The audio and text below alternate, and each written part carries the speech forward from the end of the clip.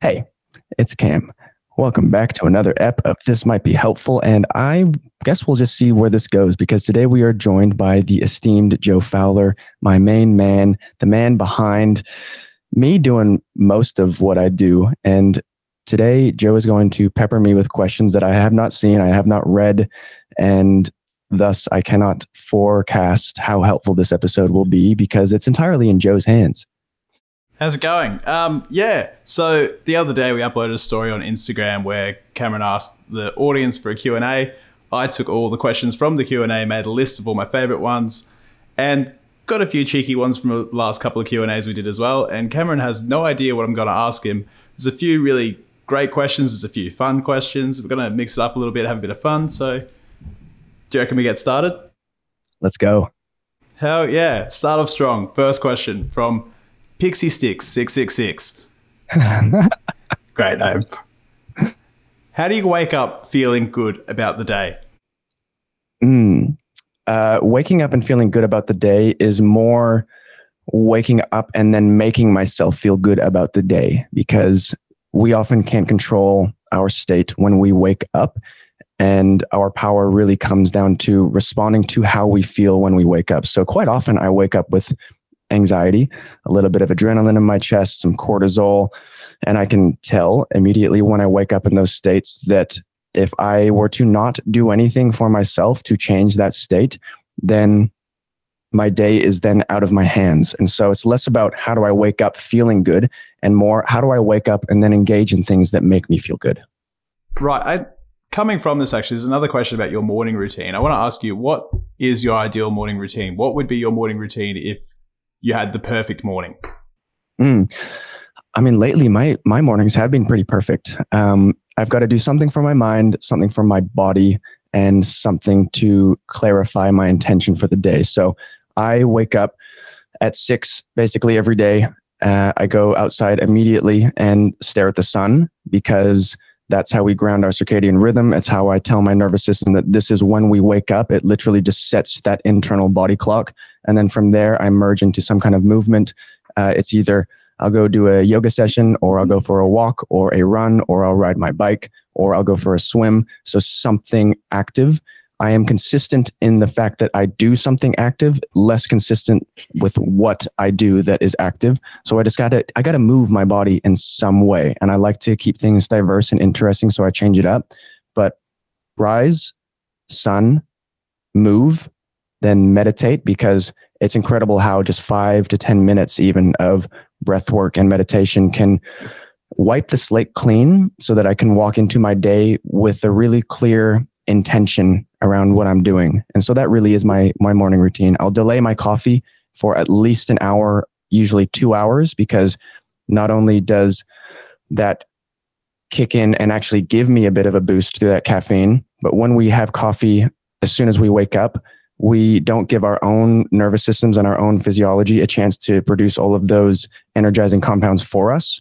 And it also guarantees that later on in the day, we're going to have a bigger crash because caffeine blocks the breakdown of adenosine, and adenosine is a sleepy digestive enzyme. And so when people wake up and they smash themselves with coffee and then they get to 1 or 2 p.m. and they have a crash and they feel anxious, it's because now the caffeine is worn off and all of that sleepy digestive adenosine is still in there. And so we get tired. And so that morning routine is you have to generate warmth from within. Like our energy comes from heat and movement. And so to generate the energy that I want to go forth and crush my day with, I have to do something that generates that heat from within.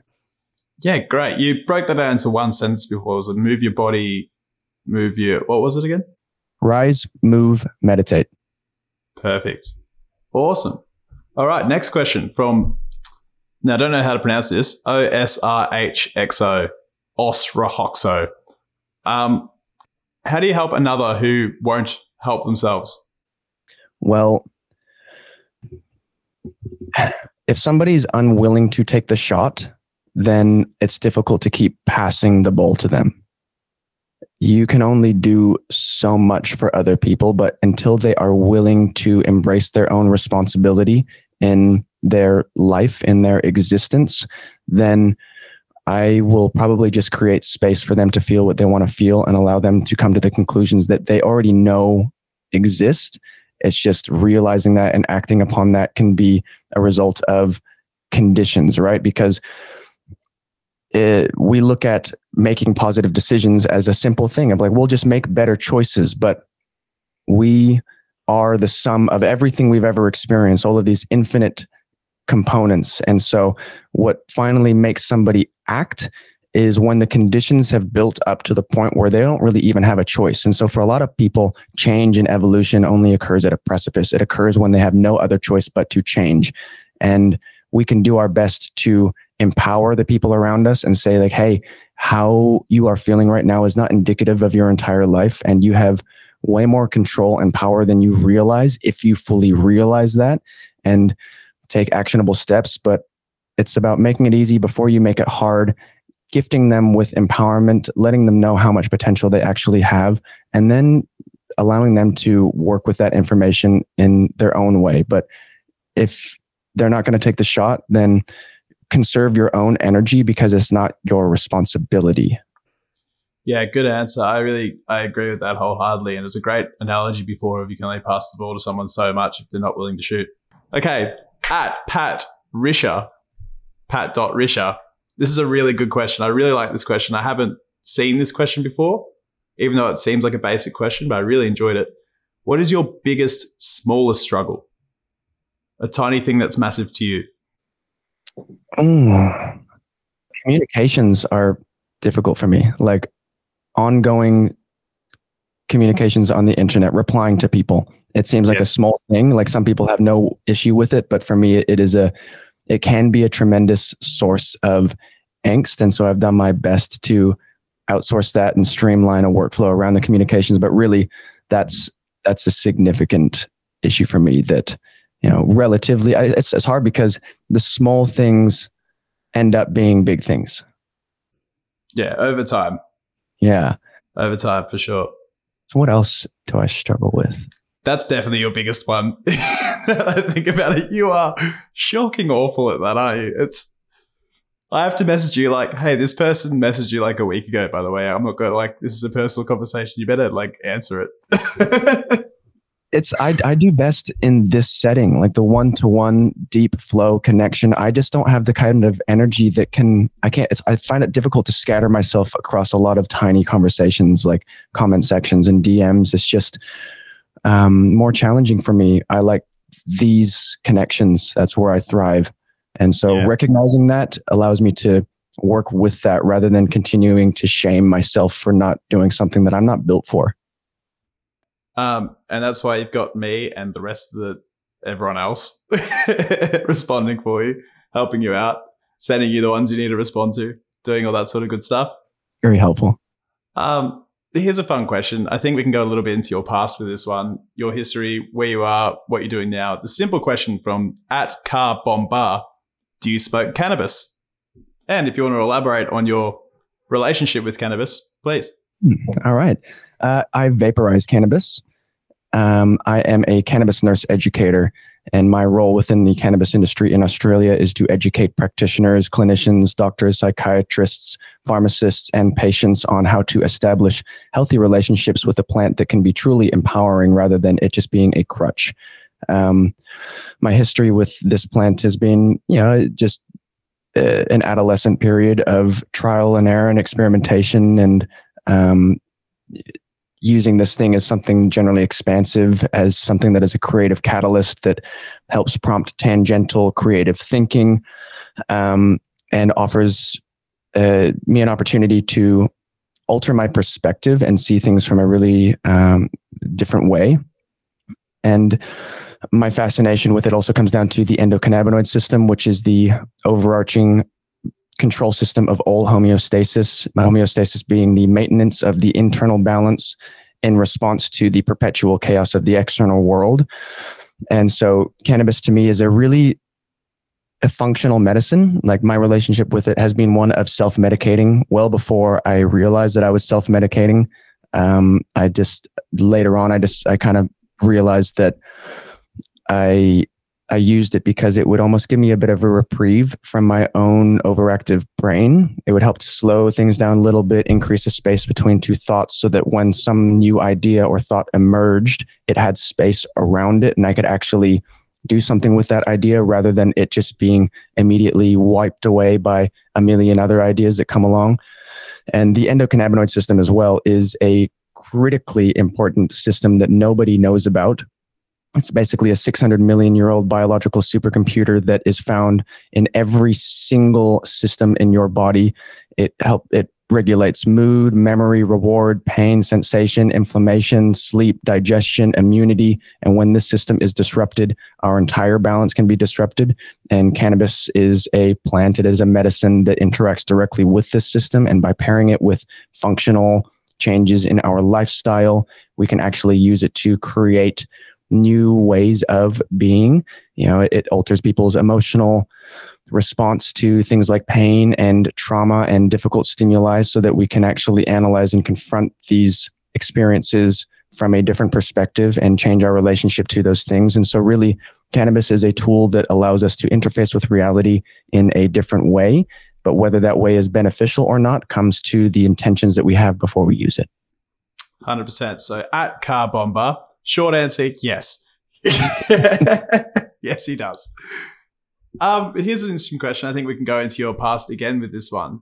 At Ikaray _ are you a native Aussie or did you move there? Anyway, love your content and your mindset. Thank you, my friend. I am a mudblood. I'm a dirty, dirty hybrid. The half-blood prince is what we call it. I have an Australian mom and American dad. I grew up in Montana, and then about 16 years ago, we moved to Australia. We've been back and forth ever since, but I spend most of my time in Australia, living in far north Queensland, and get back to the States whenever I can because I will always have a very deep love and affection for the United States, particularly Montana. And so I am I'm not really a native, but even that's a relative term. I'm half and half. Half and half. It's a good way of putting it. You're almost too American to be Australian and too Australian to be American. It's like a liminal space between two identities. You're the only person in America I could go to a gas station with in Montana and get 2, 4, and 20 meat pies. The only gas station in America that has them. It's incredible. That was such a surprise. Yeah, that was insane. This is a fun question. Tina Estrella 111 asks, what is one of your greatest fears and how did you face it? So a greatest fear that you have faced already and how did you go about it? This is kind of a challenging question because I'm not sure I'm really consciously aware of my fears. They've tended to be pretty palpable and visceral things that emerge in the present moment, like life endangering activities. Like I ride motorcycles, do river guiding, whitewater kayaking. Those situations, there have been lots of scary moments. I think that one of the scariest things ever that is always going to be scary is taking people down a river at the beginning of the season when the water is high and I've got a boat full of people that have never paddled in their life, and it's my job to make sure that none of them die. And that's always been a scary thing, like even leading trips. And so I think that my biggest fear in those situations is making a poor decision that results in somebody getting really hurt. Yeah. And unless they deserved it. Yeah. I have no fear around my life ending up poorly and me ending up on the street and making decisions that alienate me from the rest of society. Those are not really things that I'm conscious of. And I do tend to be pretty grounded in this moment. And so whatever my fear is whatever I'm potentially stressed about on any given day. Honestly, I feel most alive when I am actively dying. Yes. I totally agree. But do you want to elaborate a little bit further? I think a key component to me living an invigorating life is doing dangerous things safely. I want to do dangerous things because that level of risk is what invigorates me. It makes me feel like I'm truly squeezing out every bit of satisfaction from this existence. But that occurs through going beyond your comfort zone and engaging in things that have risk, but doing that in a way that still is safe so that it's an aspect of longevity. Because if you do dangerous things unsafely, you don't get to do them for very long. Well, yeah, we kind of grew up doing extreme sports, or a very mild version of extreme sports. Like we skated, we surfed and everything like that. We weren't very good at it. We weren't that extreme at it, but just doing it. Like there's times where you're going to hurt yourself. There's times where you're going to fall over, eat shit. It's still the most fun you can ever have. It makes you feel so good about yourself when you do it, when you're done with it. It's the best possible thing. Some of my in the moment worst days ever have ended up being my fondest memories. I have a really fond memory of you, Cam. Actually, I'm going to tell the crowd. This is one of the last days I had in Australia. We're going for a surf in Ocean Grove Rafts. And Rafts is not known for being a large surf break. It's known for being extremely mild. But this one day we went out, it was abnormally like strong. Insane whitewash. Not really great surfing conditions, but like just a ridiculous day of the surf. And we went out there. It's me, it's Cameron, and it's one of our friends, Jared. And Jared and I is paddling out the back. We're not really looking out for each other at this time because we're looking out for ourselves. It was very dangerous out there. We're just trying to get out the back as quick as possible so we didn't get absolutely taken by these waves. All of a sudden, we turn around. Cameron's all the way on the shore. He's already washed back up to the shore. And he's there. His board's like over yonder. He's leaned over, throwing up on the beach. We're like, what the hell happened to Cam? And then Cam just leaves. Like, he gets up and leaves. And this is like within 5 minutes of us beginning. So Jared and I surf for about 20 minutes, and then we go in going, this is ridiculous. Let's go in. Call Cameron. Cameron, where have you been, mate? Like, what have you done? You just left straight away. He's like, mate, that was the worst moment of my entire life. Like, I got as far out as possibly could, got absolutely dumped by this wave. I landed with my head on the sand. The board landed on my head. I rolled over 2 or 3 times. And as soon as I popped out of the water, another wave is about 1 meter from me and just smashes me again. And the same thing happens. I roll over. I don't even have time to breathe. I'm swallowing all this water. This board's hitting me in the head. I'm hitting my head on the sand. I get up again. Happens one more time. Just takes me out. And I'm in agony. I get to the beach and just start throwing up everywhere because I have so much water in my lungs. And it sounds horrific, but God, it was the funniest thing. It was one of the only times I never made it out back. That's happened twice ever where I go for a surf and I just decide, nah, not today. I don't want to keep just getting beat down like this. I lost 2 of my fins. My board smashed into me. I ripped my wetsuit. And I just went, I'd like to go out surfing for therapy, but that was just a beat. Yeah, so that's a fond memory. I can laugh at that now. I laughed at it that day. Yeah, there was.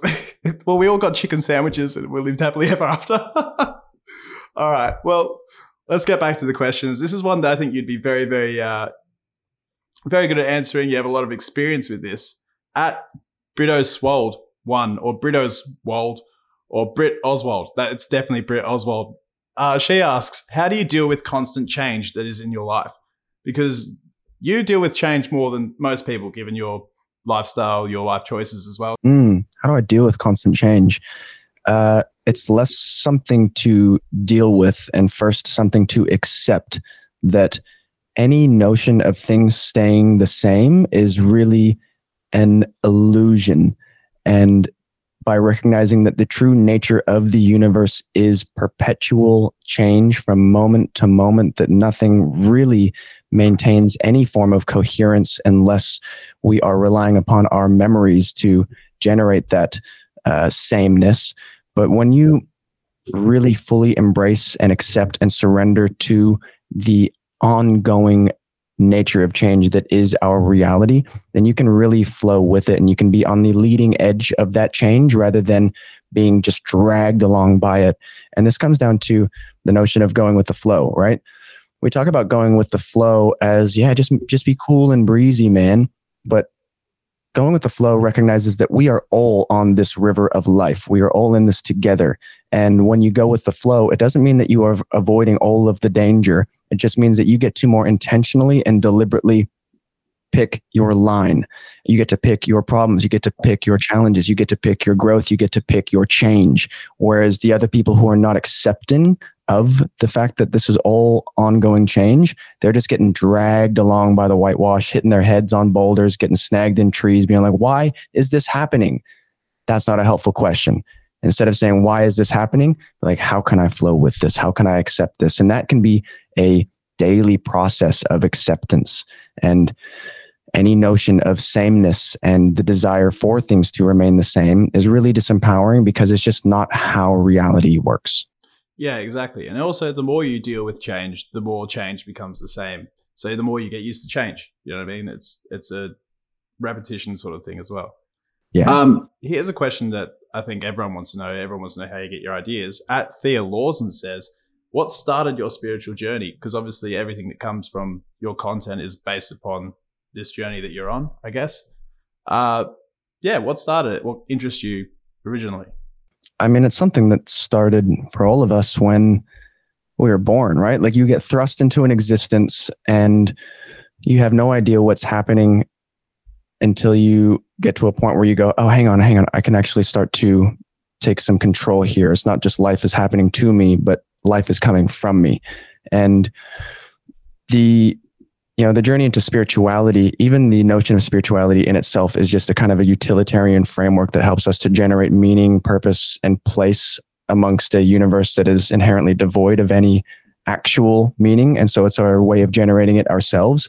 And spirituality, philosophy, religion, these are all frameworks that we can use to navigate this existence and reduce our suffering in that process.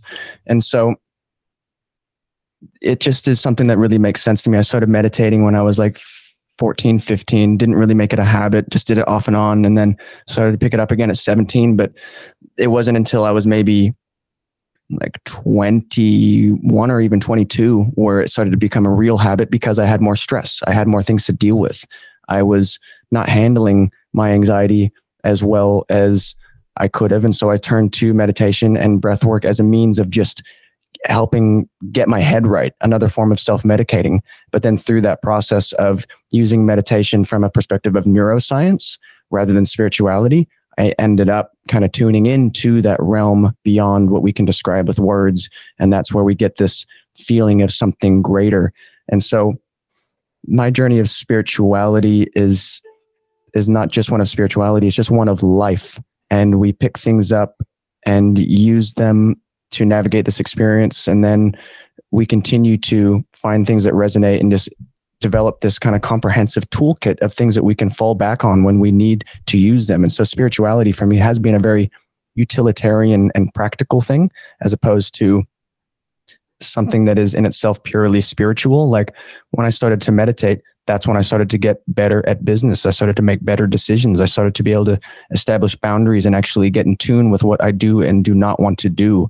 And so meditation and spirituality is a means of examining the mind, because if you do not examine the mind, that's when you end up with these people that say, why am I like this? It's like, well, you've never actually asked that question in a way that gives you an answer. But if you want to ask that question, you can. All right, let's have a fun question. This is a upbeat question. It might be hard for you to answer on the spot because of what it is. But let's get straight into it. All right, Cameron. What's the kindest thing anyone has ever done for you? Ooh. Yeah. Ooh. I'm surrounded by kindness. And I know that that's not like, I mean, it's literally like I can't even count.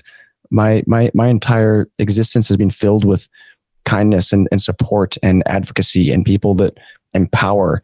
And part of that is that, I do that for other people, and it's kind of like you get back what you put in. In terms of actual kind moments, I mean, I like to look at the little examples of people that don't know you that are kind to you. Like 2 days ago, I went and grabbed a coffee, and the barista said, no, that's already been paid for by the person in front of you. And it's such a simple thing, but it literally like lightened up my entire day, my entire week. And those little moments of like restoring some kind of, pain or discomfort that you might be feeling. Because when I got that coffee, I was in a grumpy mood. I was like, let me just get out of the house and go change my environment. And then having that paid for, I kind of paid it forward. But there's kindness everywhere. if you believe that is such. Like once you believe that you're surrounded by kindness, you'll start to see that you're surrounded by kindness. And because of that, I couldn't even pick a singular moment. Yeah, and that specific example is great. It's one thing where you can change the world for a better place so minimally with $5. Like with $5, you can go to your local coffee shop and pay for the next person's coffee. And they're thinking they're getting a free coffee, whether really they're going to pay for the next person. So everyone's paying the same amount. It's just a chain reaction of you being nice to the next person. They're going to be nice to the next person. They're going to be nice to the next person, and so on and so forth until you get one cunt.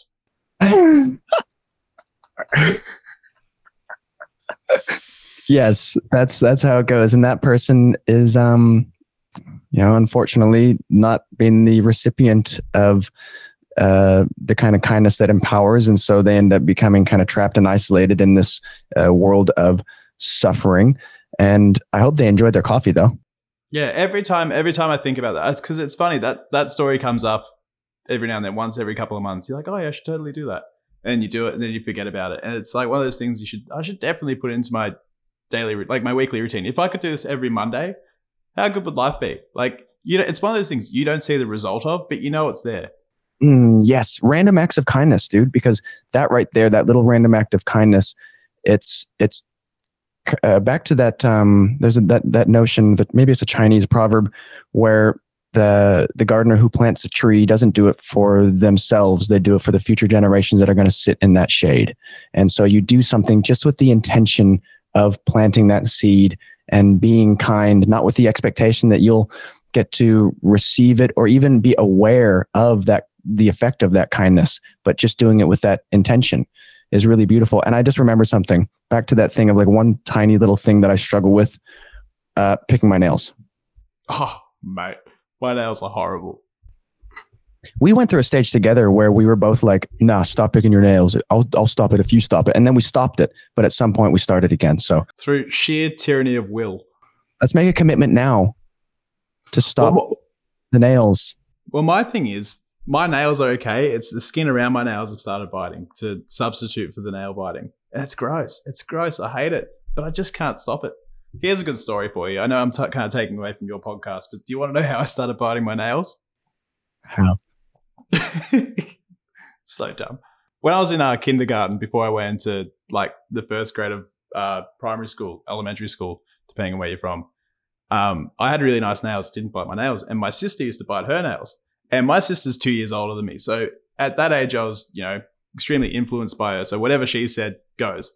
And she used to tell me that if I'm going into, elementary school, I have to start biting my nails. And I went, what do you mean? And she's like, you have to start biting your nails. All the cool people bite their nails. And if you don't bite your nails, you're not going to be cool. And I went, geez, I'm only 5. So like, I want to be cool. I'm going into a new situation, a new school. So I start biting my nails just because like that's what I want to fit in. I want to fit in with the rest of the kids biting their nails. I don't want to be a loser with nice nails. So I started biting my nails and then now I'm 26 and it hasn't stopped. That is so deeply manipulative. Cara's wild. It's a great prank though. Like imagine pulling that off at 7. That's so impressive. All out of jealousy. All right, back to it. Fun question for you, Cameron. What's the favorite thing you do in your spare time? What do you do when you're not working, when you're not making content, when you're not being spiritual and looking within oneself? I am never bored. My biggest challenge is picking what to do in any given moment because there's always so much to do, so much fun to have. I try and get out into nature as much as possible, hiking, swimming, exploring new rivers, getting amongst it. I play a lot of music, my guitars, my banjo. I've been getting into just exploring different types of arts and crafts lately. Like I just bought a bunch of painting material because I wanted to start painting. I just spend my time like just going deep into whatever I want to go deep in. Photography is another big part of that. Just whatever is around me. I just like to have fun, like engage that inner child and just do things for the sheer enjoyment of them. Yeah, 100%. Couldn't agree more. We have a lot of similar hobbies, and I think it's just because we grew up together. So everything you did, I was like, I'm going to do that. And vice versa. I just never I pick new things up all the time. I've never been a team sport player. I've always been like a solo kind of person. Yeah, you guys should check out Cam's golf skills. My word, he's incredible. Okay. Here's the question that everyone's been asking throughout your whole, since this started, since last year. The number one question is about what books do you read? And this person asked, top 3 books you found most life-changing and thought-provoking. Chris Kennedy asked that question. A New Earth by Eckhart Tolle. That is a profound book that really was the first one that shifted my awareness of what was possible in terms of this reality and how powerful our role is in creating it. The Tao Te Ching by Lao Tzu, but transcribed by, I think, Stephen Miller was the name. I do have the book list in the link in my bio. So you can go check that out there. I mean, I've loved some of the classics like 7 Habits of Highly Effective People or 12 Rules for Life by Jordan Peterson. Even Atlas of the Heart by Brene Brown. That was really a profound book in terms of understanding the frontier and landscape of my emotions, expanding that emotional vocabulary. Because when we expand our emotional vocabulary, we're not confined to these restricted parameters of like, I'm angry, I'm happy, I'm sad, I'm mad. But like you take those emotions and turn it into 150 different ways of describing how you feel, which can allow you to navigate things without falling into the societal story of what that thing is. Neurodharma. I can't remember who the author of that is right now, but Neurodharma was that it's a blend between like neuroscience and Buddhism, which was a really powerful book for me. That's kind of where these ideas of how ancient philosophies and spiritual practices are really aligning perfectly with what modern neuroscience is saying right now, which is where I kind of had that idea of neurophilosophy come from. I think that we just got to start a book club. Yeah, I think we do. I think we got to commit to that, don't we? Someone asked me what my favorite song is. Suddenly, well, I'll tell you what. Well, here's another question. Do you have any favorite music artists? And Mac_4. Name 3. Name 3. Shaky Graves is unreal. Is my 10 out of 10. He is my all-time favorite, which is absolutely just I don't even need to mention anyone beyond that. I love all music, like hip hop, fucking trap, EDM, folk, bluegrass, heavy metal, classical, folk, indie, heavy metal, like whatever it is. I vibe with basically all of it in different times. Like music is a really powerful way to self-medicate as well, because if I'm not feeling a certain vibe, I will just put on some beats, put on some tracks, and allow that vibe to infuse me. And that's how I do a lot of my writing. It's how I do a lot of my creating. Some of my best videos, personally, I think have been when I've been blasting music, and I just take that energy right into filming something.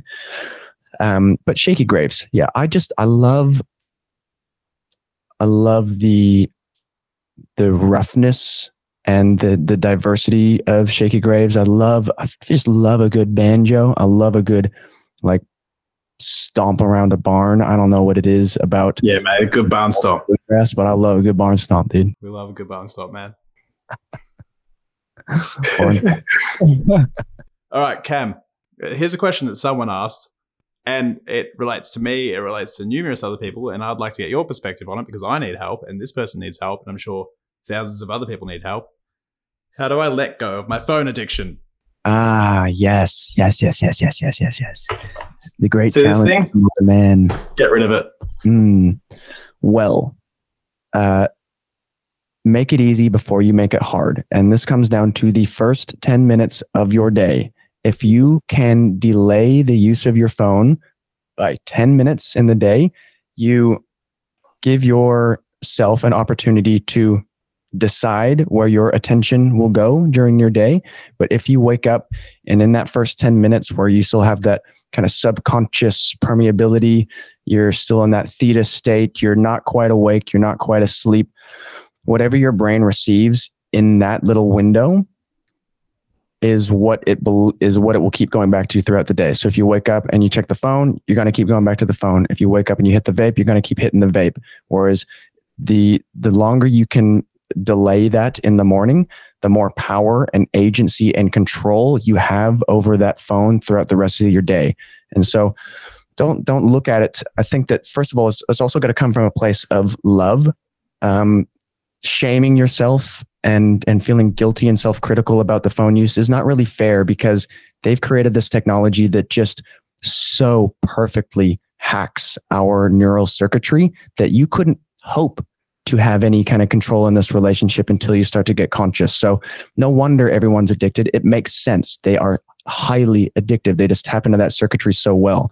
And so don't guilt yourself into changing. Don't shame yourself into changing, but love yourself into changing. Say, I am lovingly aware that this phone is dominating too much of my attention. And when I am consuming, I am not creating. And in order to create, I need to consume less, because you have all of this information in your mind. You have everything that you need to do anything that you want if you just start acting towards it.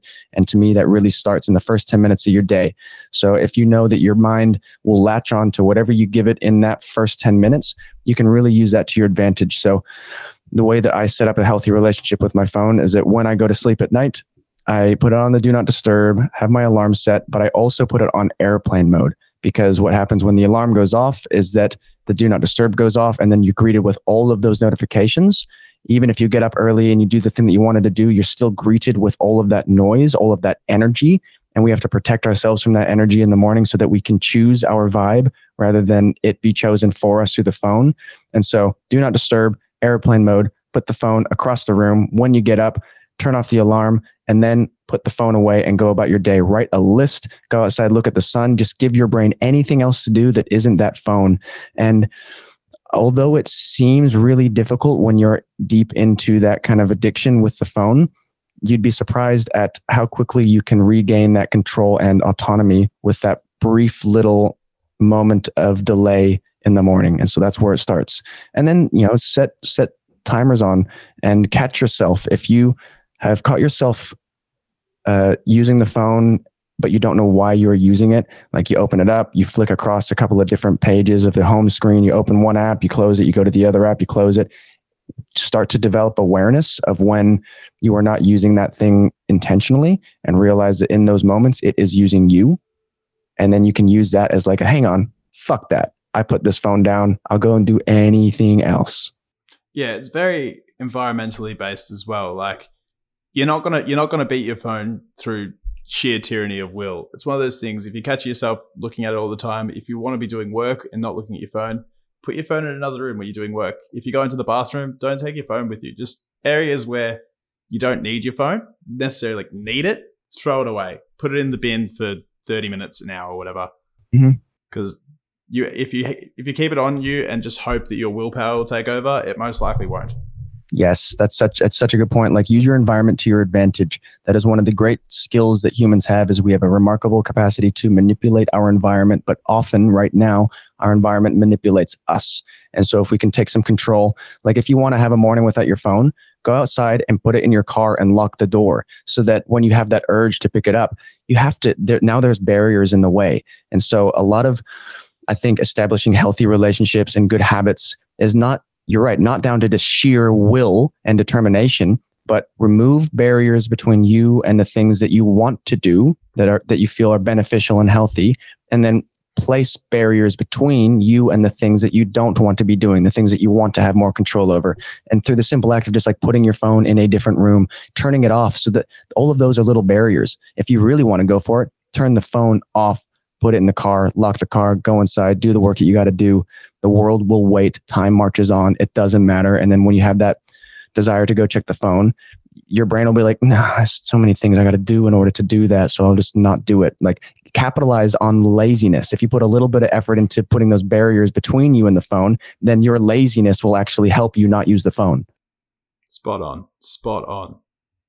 Cameron, I'm doing a bit of an interactive question in this one. I've sent you a link if you want to open your chat. It's to an Instagram account called Undead Maruk. And Undead Maruk asked, I make sadcore art. It's a way of self-expression for me. Do you think is a negative or unhealthy trait? And I want you to look at the art, because the art's pretty rad. Oh, it's beautiful. I would, I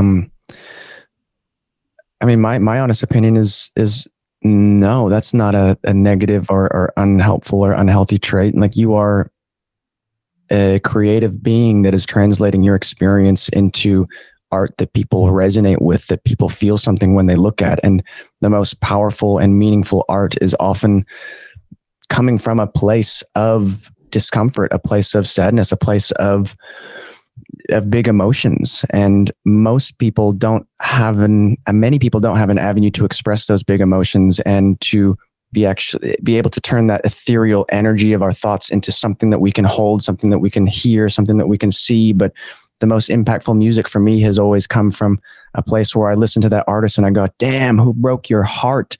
Because you are feeling big things right now. And it is a gift that I am able to witness it. So no, the power of our words is intense. If you look at it and you say that it is negative and unhelpful, then you're going to create that reality. Whereas if you look at it as a beautiful, raw expression of the inner turmoil of man, then you create a reality that other people get to tune into, and that can be helpful.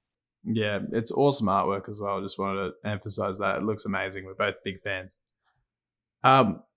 Speaking of art, creativity as well, this next question comes in from Anamine de Boa. Anamine de Boa. How to connect to your creative self? I'm told I am, but I don't do anything creative. Okay. Well, start with the language. Start saying to yourself that you are creative. I am creative. I have infinite creativity. I have infinite ideas. I am this universal energy that through the act of creation, I am a co-creator of this reality. So it doesn't matter what people tell. I take that back.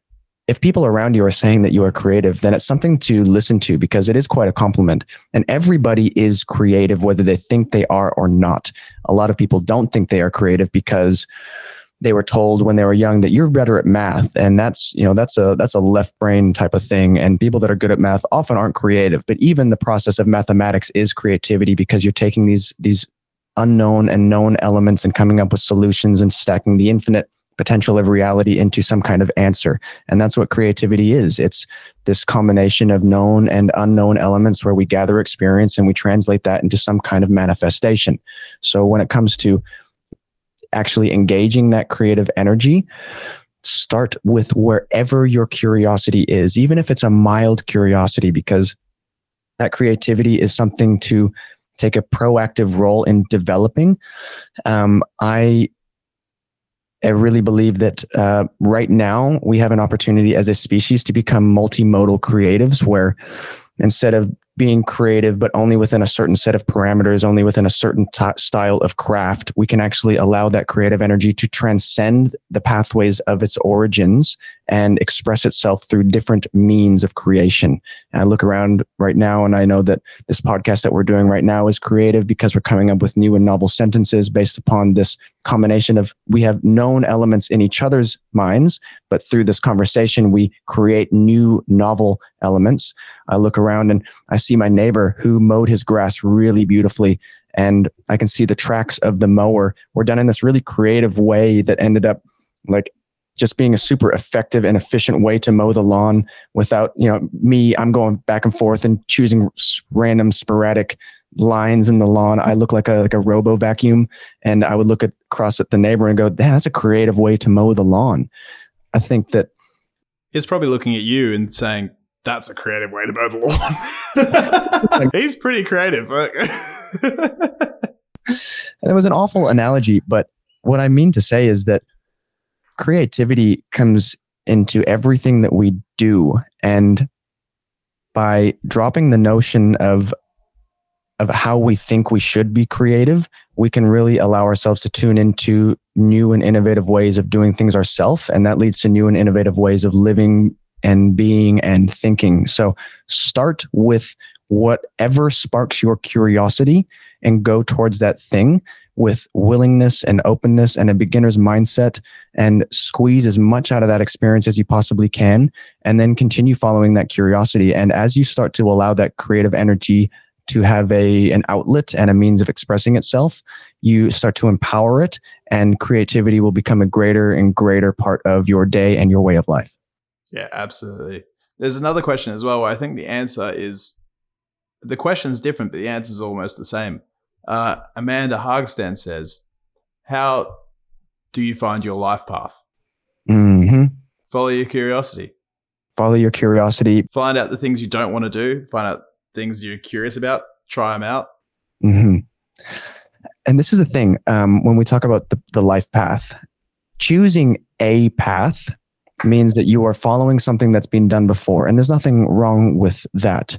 But so you can either choose a path, which is some kind of linear avenue that might have been established before, and you get to follow the instructions and the directions and continue and going where people have gone before. But choosing your path is one that is going to be inherently confusing, full of turmoil, full of uncertainty, but also incredibly profound and meaningful and purposeful. And so purpose is generated through our active involvement in pursuing and creating whatever it is that sparks our interests and curiosities.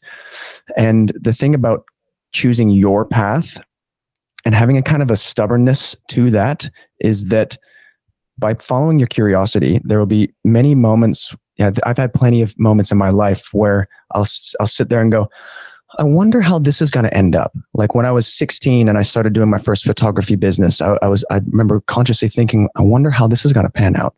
And then it started to merge into videography. And then I started to do weddings and working with tourism companies. And then I got bored at that point and I went to nursing. And then I was like, well, that's a crazy shift in direction. That seems like they couldn't possibly come together. But then through going towards nursing and getting that qualification, branching into the medical space, and then having my natural curiosity about cannabis aligning with the emergence of the Australian industry, then I had the nursing and the interest in cannabis. And then because I had the background in the videography and the photography and the recording and the editing, I could then do something that hadn't been done yet in that space, which was to create a podcast where I started to interview different cannabis researchers and whatnot. And so it's like, without having followed my curiosity into photography, I never would have ended up into the cannabis space, nor would I be where I am today doing this podcast with you. And so you can't possibly know how things are going to turn out, and you cannot know what the path is until you've already traveled it, because nothing ever makes sense until you have hindsight. All right, so I think we have time for about 2 or 3 more questions. First one, Digital Wolves. What can I do when I reach my life goal? Because I feel depressed now. Already reached his life goal. Already reached his life goal. Get more goals. It's only finished when you decide that it's finished.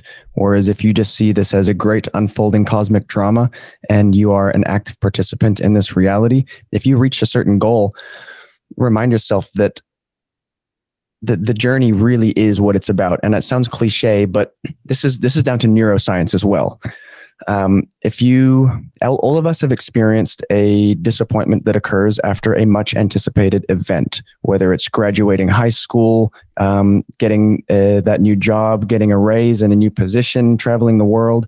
The desire to engage in those things comes through dopamine, because dopamine is released in anticipation of securing some kind of reward, some kind of new acquisition in life.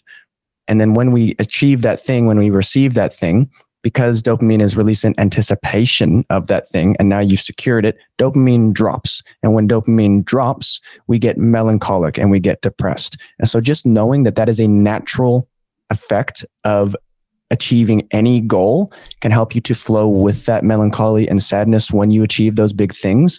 And then for me, it's a lot of retraining and rewiring my circuitry to find joy and satisfaction in these small actions and behaviors that lead to those big goals. Because then when I get the big goal, it's just like, it was like, the sum of that equation that I followed.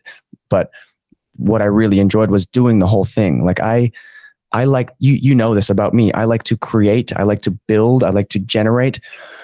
I don't really care about the maintenance of things as much. And that can shoot me in the foot sometimes, until you start to build a team around you that helps to balance out those strengths and weaknesses.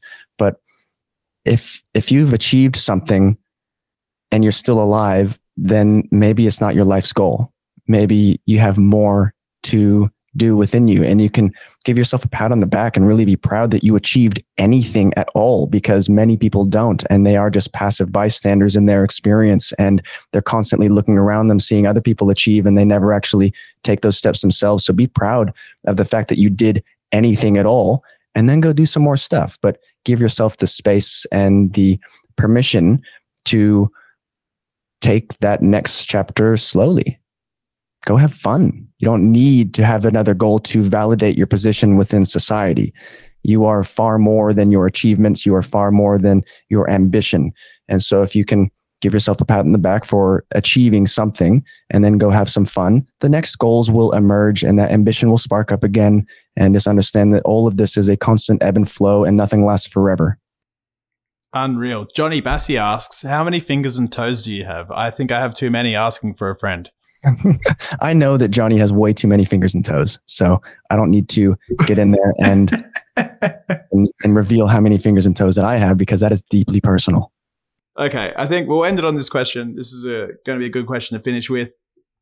Cameron, Rhyme Dreams asks, what advice would you give your 18-year-old self?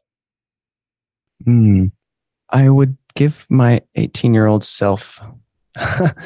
Don't say buy Bitcoin. Because, okay, cool, mate. No, I didn't even have that idea. What advice would you give your grandpa? Kill Hitler. Yeah, good advice, mate. Thanks. My advice would things could not be unfolding more perfectly. And so I would tell my 18-year-old self that when things don't seem like they're working out, that's actually when they're working out the most, because you are seeing what is possible, and that is clashing with what you thought was possible before.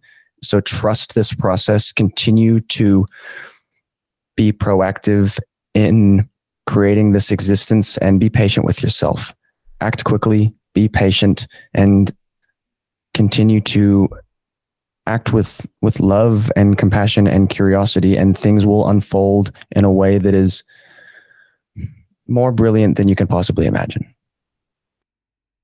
Great advice. It's a good place to finish this off, I guess. I think I'm looking forward to the direction you're going in right now. Looking forward to what the future has for us. Yeah, man. I think your 18-year-old self would be very proud.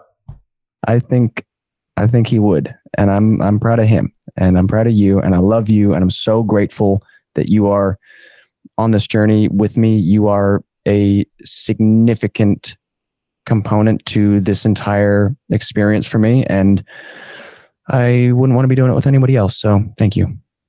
No worries, mate. Love you. Love you lots. Love ya.